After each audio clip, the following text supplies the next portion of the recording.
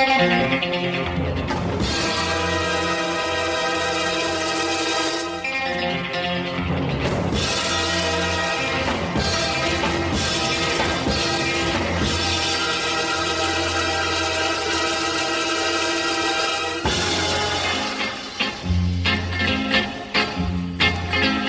Chapo fans, this is Matt Cushbomb Christman coming to you on tape delay from Cincinnati, Ohio. After the great response we got last week from Felix's solo show, we decided it'd be a nice treat for the subscribers to get solo shows from the rest of the hosts. And this is the first of mine. Now, I just wanted to say before we start that, well, I am drunk, and I will be recounting, I guess you'd call it history.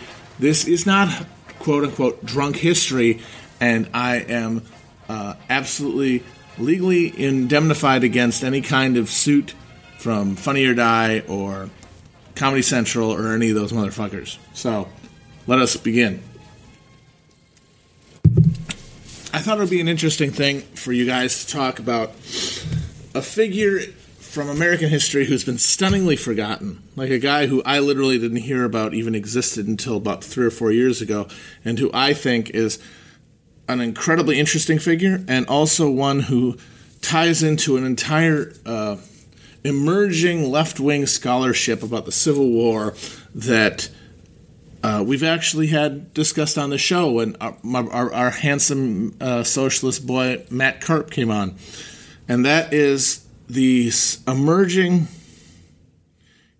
attempt by a group of scholars, Sven Beckert, Ed Baptist, Walter Johnson, and the aforementioned Karp, to upend the traditional Marxist understanding of the Civil War, your Eric Hobsbawms and your Eugene Genoveses, who claim that the Civil War was essentially a brutally economic action by which the emerging bourgeois of the northern free states swept away the feudal vestiges of slavery in the South to make way for corporate capitalism as we now know it.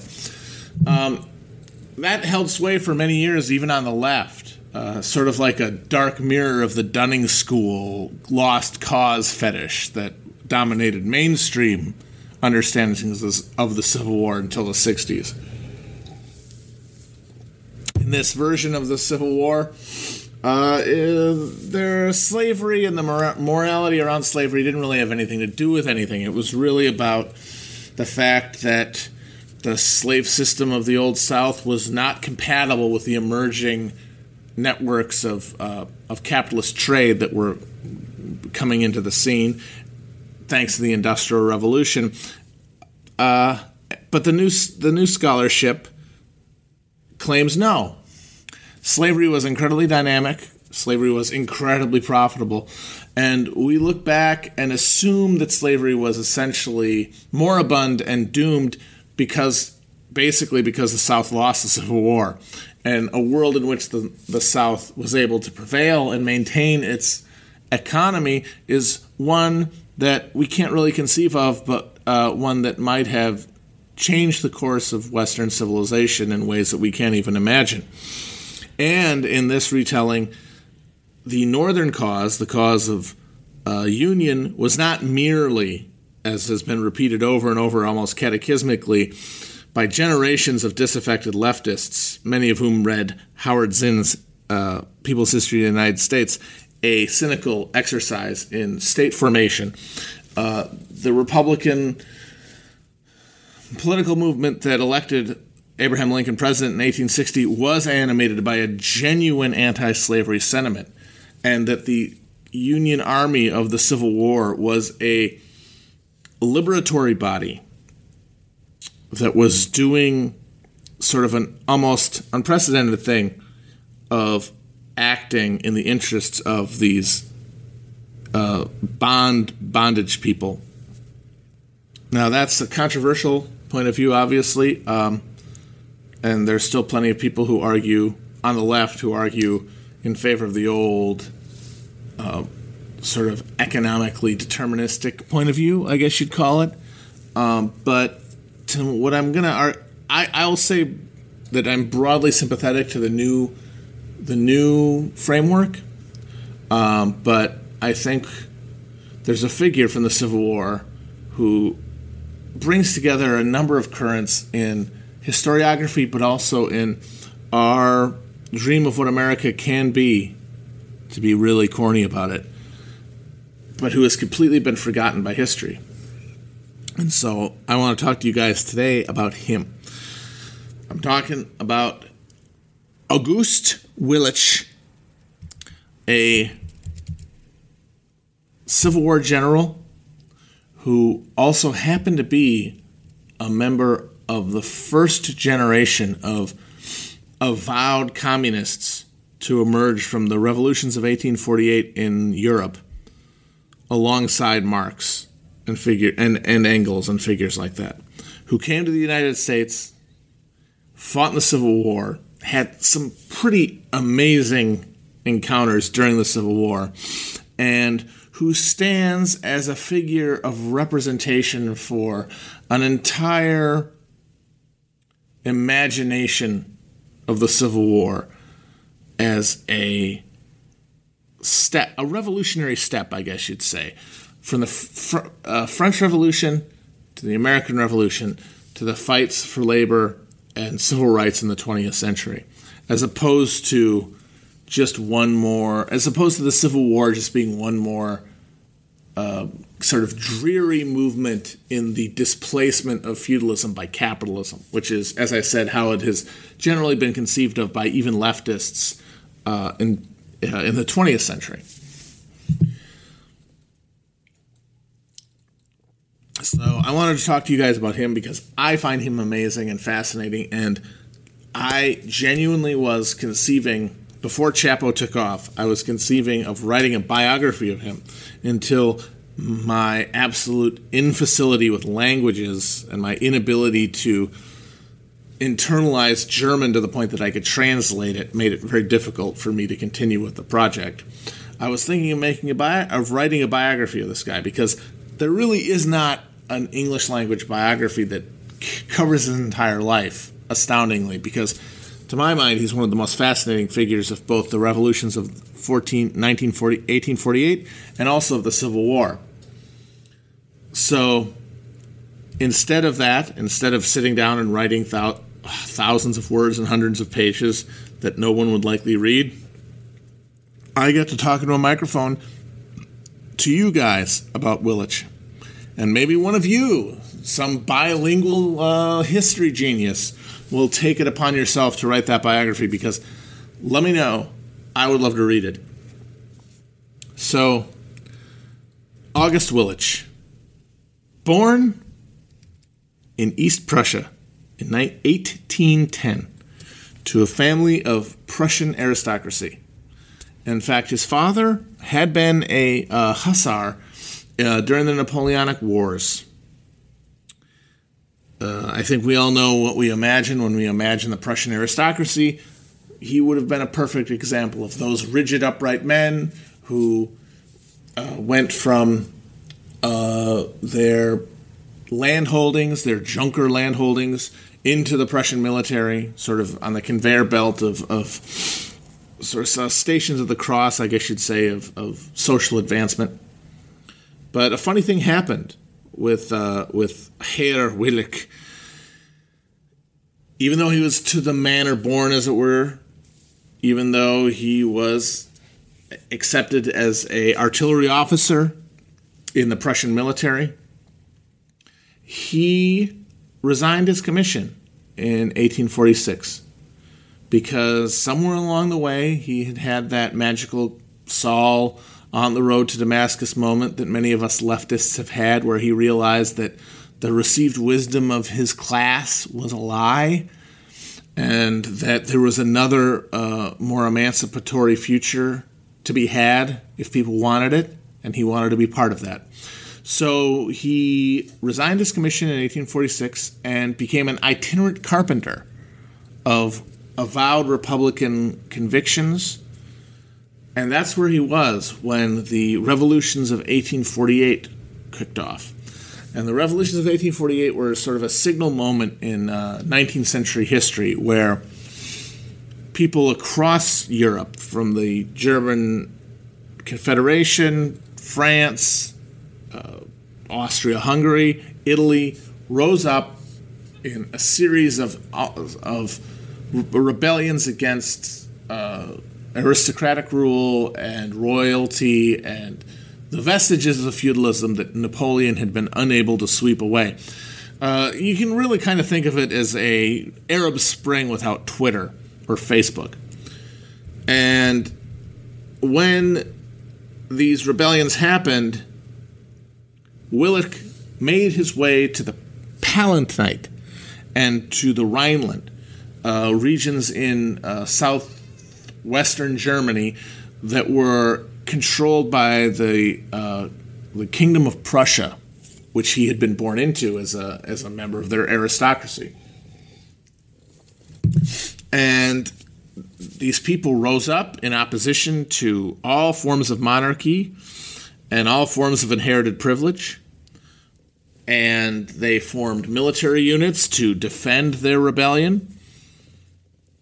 Willich became a commander in one of those units. At the same time, Karl Marx, you guys might have heard of him, who had at that point been sort of exiled from Germany and was living in Belgium, came back to Cologne, Germany, to be the editor of a at this point, communism was in a proto-state, but he was editor of a magazine that was crucial in sort of generating the idea of what communism would be among this huge group of dissatisfied rebels of various ideological stripes. And while Marx was manning a printing press in Cologne, Willich was commanding a military unit to defend against Prussian incursion. And he ended up fighting several engagements against the Prussian military. By the way, his aide-de-camp and sort of first in command subordinate was none other than a young, red-faced, and incredibly enthusiastic Frederick Engels, who was actually booted out of one of the cities that he went to help with their defenses when he replaced sort of Republican flags on a barricade with red ones. That was seen as inflammatory, and he actually got booted out, and he got kicked around by a bunch of different groups before he ended up being the aide-de-camp to Willich. And they fought for a year or so to maintain these revolutionary formations in southwestern Germany until they were eventually basically crushed. And one of the reasons they were crushed is that many of these military groups were led by clerks and total dilettantes who didn't really know what they were doing. Willich is remembered in most correspondences about the 1848 rebellion as basically the only really capable and competent revolutionary commander. And the army he fought with in the Rhineland against the Prussians is thought to be the very first army in human history to fight under a red flag, as opposed to under a flag of a principality or nation. And that's significant considering what comes next. But even though Willich acquitted himself well, and Engels acquitted himself relatively well as his aide-de-camp, eventually they were defeated by the overwhelming power of the Prussians, and everybody who was a member of these revolutionary movements, from Marx to Engels to Willich, was forced to flee the continent. Most of them ended up in London. And it was in London where the next phase of August Willich's revolutionary life came to be. And it's actually very fascinating because he ended up in incredibly intense confrontation with Karl Marx. Because at that point, the inchoate revolutionary ideas that had been percolating during the 1848 revolution had crystallized into an idea of communism. Because remember that the Communist Manifesto, written by Engels and Marx, was written the very year that the rebellions began in 1848.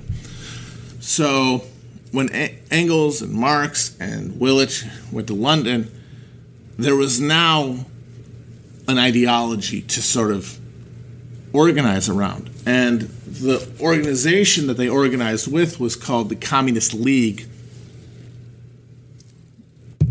But if you're at all familiar with attempts among people on Twitter to arrive at some sort of ideological modus vivendi, you'll know that even though these guys were all basically on the same side, when it came down to the question of deciding on tactics and deciding on a program, they immediately butted heads.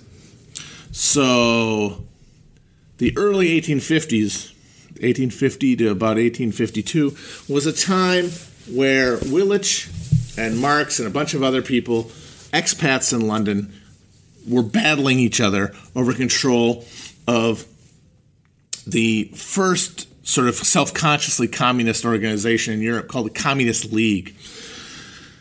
And they fought like cats in a sack over questions of strategy and ideology. One of the big ones was that Marx was a more methodical leader, a more academic and theoretical leader who wanted to build organizations within the matrix of politics as we understand it, whereas Willich was much more a sort of a precursor of the idea of individual violent action.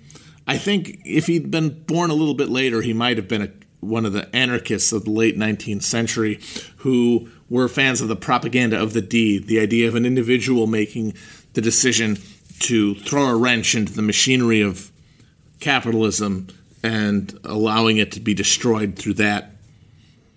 And they fought over these questions for a number of years. Most famous and amusing incident happened when Willich actually challenged Karl Marx to a duel. And Marx, being a bookish nerd who didn't want to get murdered by a trained Prussian military officer, declined. A young Marx protege named Schramm took up the glove and accepted the duel invitation, and Willich and Schramm took a boat across the English Channel to the continent where it was easier to duel without getting arrested, and in Antwerp held a duel. They stood paced across from each other, turned around and shot, and Willich, unsurprisingly, won. He put a bullet in the head of Schramm, who still survived, but was, as you'd understand, pretty fucked up by the experience. Around this time, the Communist League split into Willich and Marx factions. The two lobbied insults and accusations at each other, which all came to a head in 1853 with the Cologne Communist trial. Or in 1852, I'm sorry.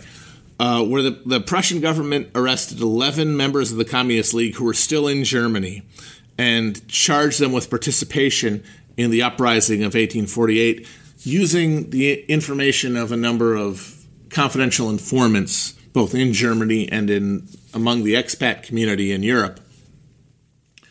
Everyone was 7 of the 11 were convicted and sentenced to terms. Nobody was executed or anything, but it ended up being a watershed moment for the German expat community because Willich was basically implicated in having a friendship with a figure who was accused by many, including Marx, of being a police spy, and very well may have been a police spy who helped supply information that led to the convictions during the Cologne trial.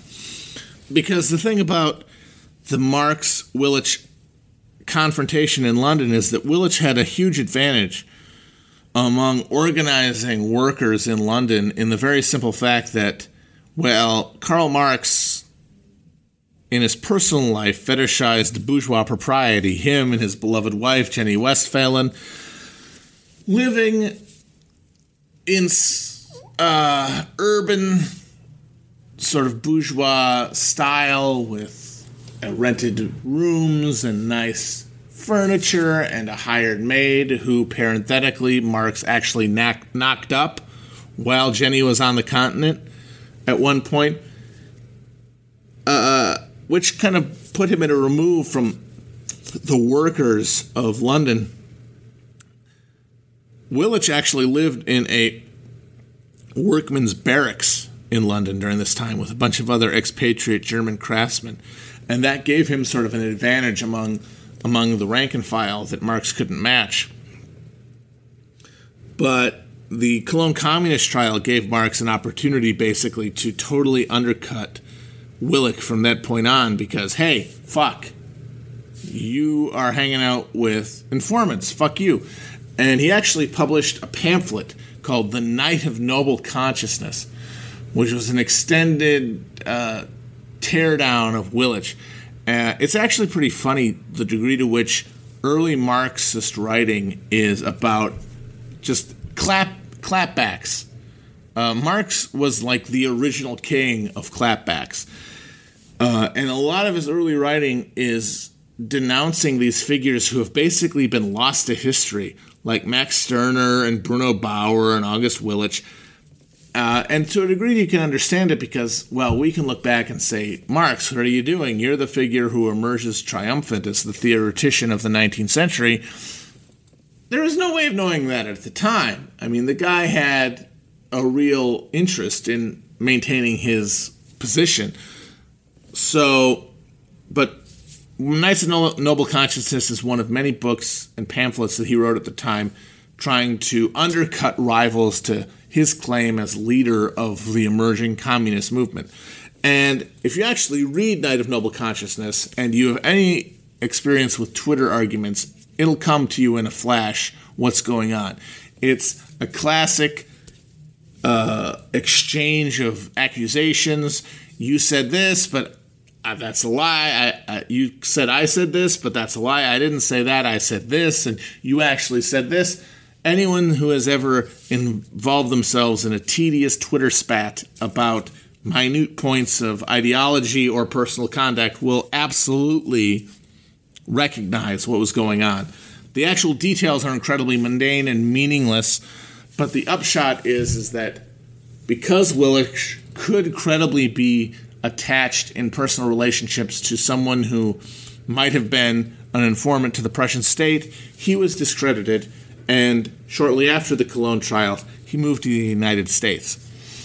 It's actually an interesting counterfactual to imagine because Marx and Engels actually considered moving to the United States at this very same time. In fact, Karl Marx made an attempt to move to Texas that was foiled because while he was living in London, he was still a citizen of Prussia, and they would not give him permission to move, basically. They wouldn't give him the visa requirements necessary to go to the United States.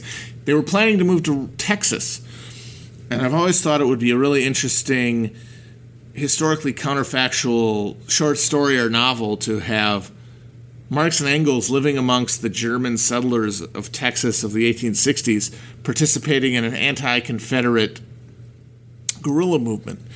Like Engels, who was sort of considered to be a military whiz and autodidact, playing the part of commander. Well, Marx is in a buckboard with a printing press, putting out inflammatory pamphlets. So anyone has that, anyone inspired by that, go ahead, go nuts. I think that'd be pretty good as a story. But anyway, while Marx was unable to move to the United States, Willich did.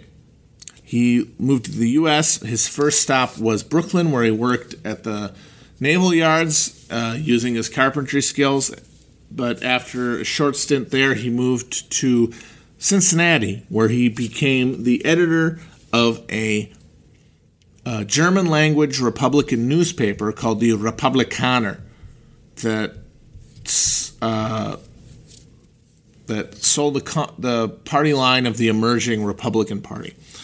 And he was editor of that throughout the late 1850s.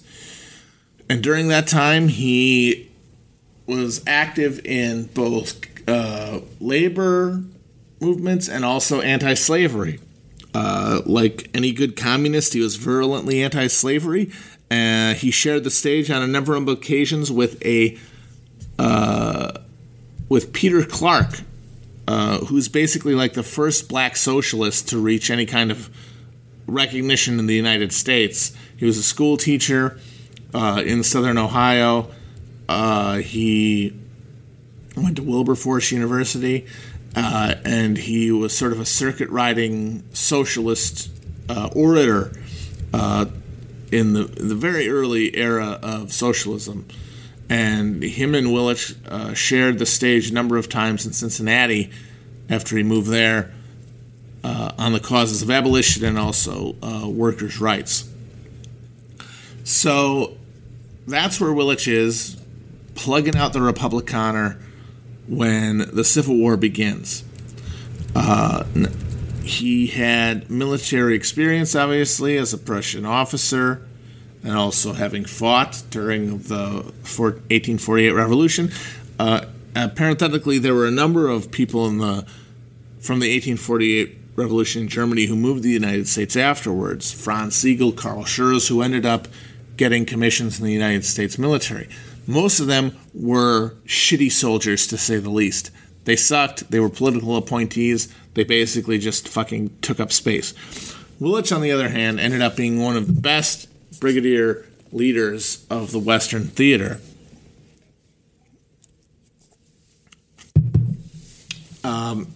He had a number of innovations during his time in the Civil War. He taught his soldiers something called advanced fire, which is kind of fascinating because it totally went against military doctrine at the time.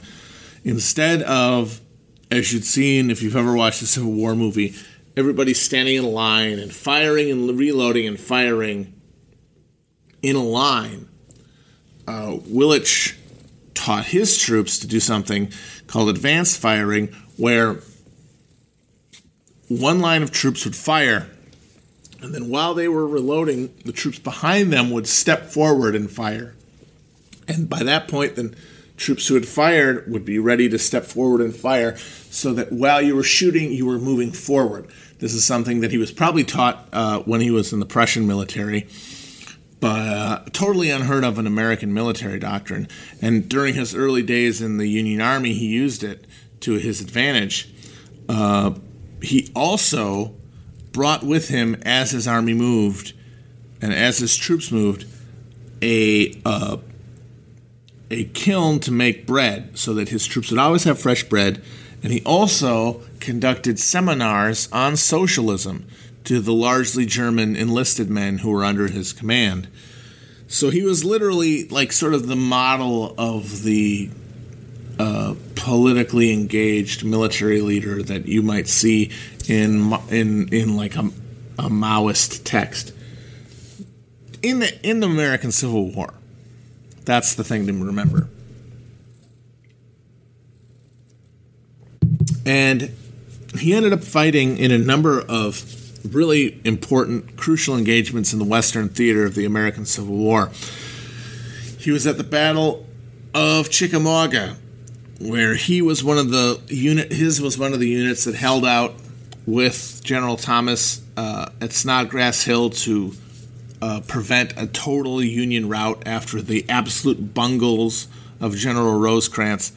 But most excitingly and most dramatically, his troops and him himself were there at the breaking of the siege of Chattanooga. This is, in my mind, one of the coolest, to use that kind of bloodless phrase, moments of the American Civil War. So, after the Union was defeated at Chickamauga, they retreated to the city of Chattanooga, at which point they were besieged by Braxton Bragg's Confederate troops. And during the siege,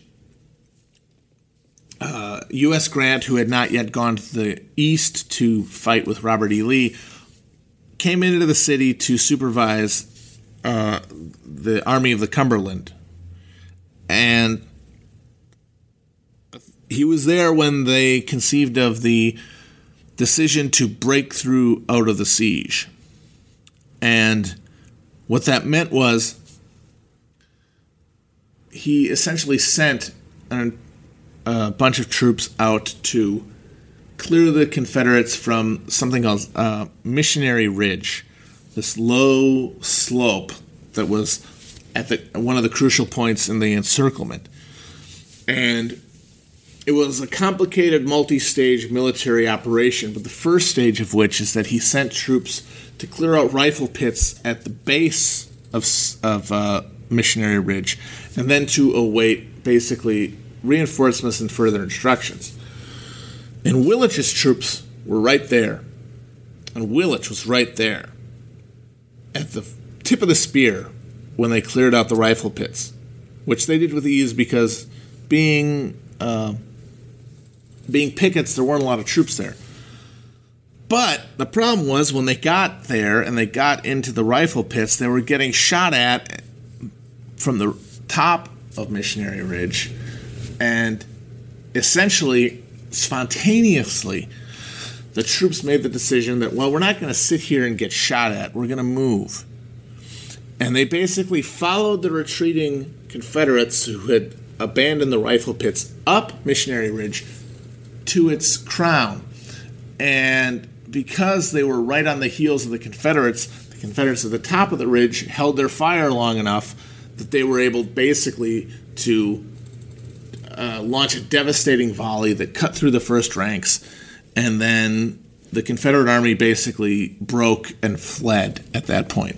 And there's a great anecdote where Willich, who was amongst his troops when at the very top when they did this, when they got to the top of Missionary Ridge, said, my boys, you are killing me with joy." So that was sort of the highlight of Willich's career. Shortly after that time, he was injured in the shoulder, and he spent the rest of the war supervising the defense of Cincinnati against any kind of Confederate invasion, which never came.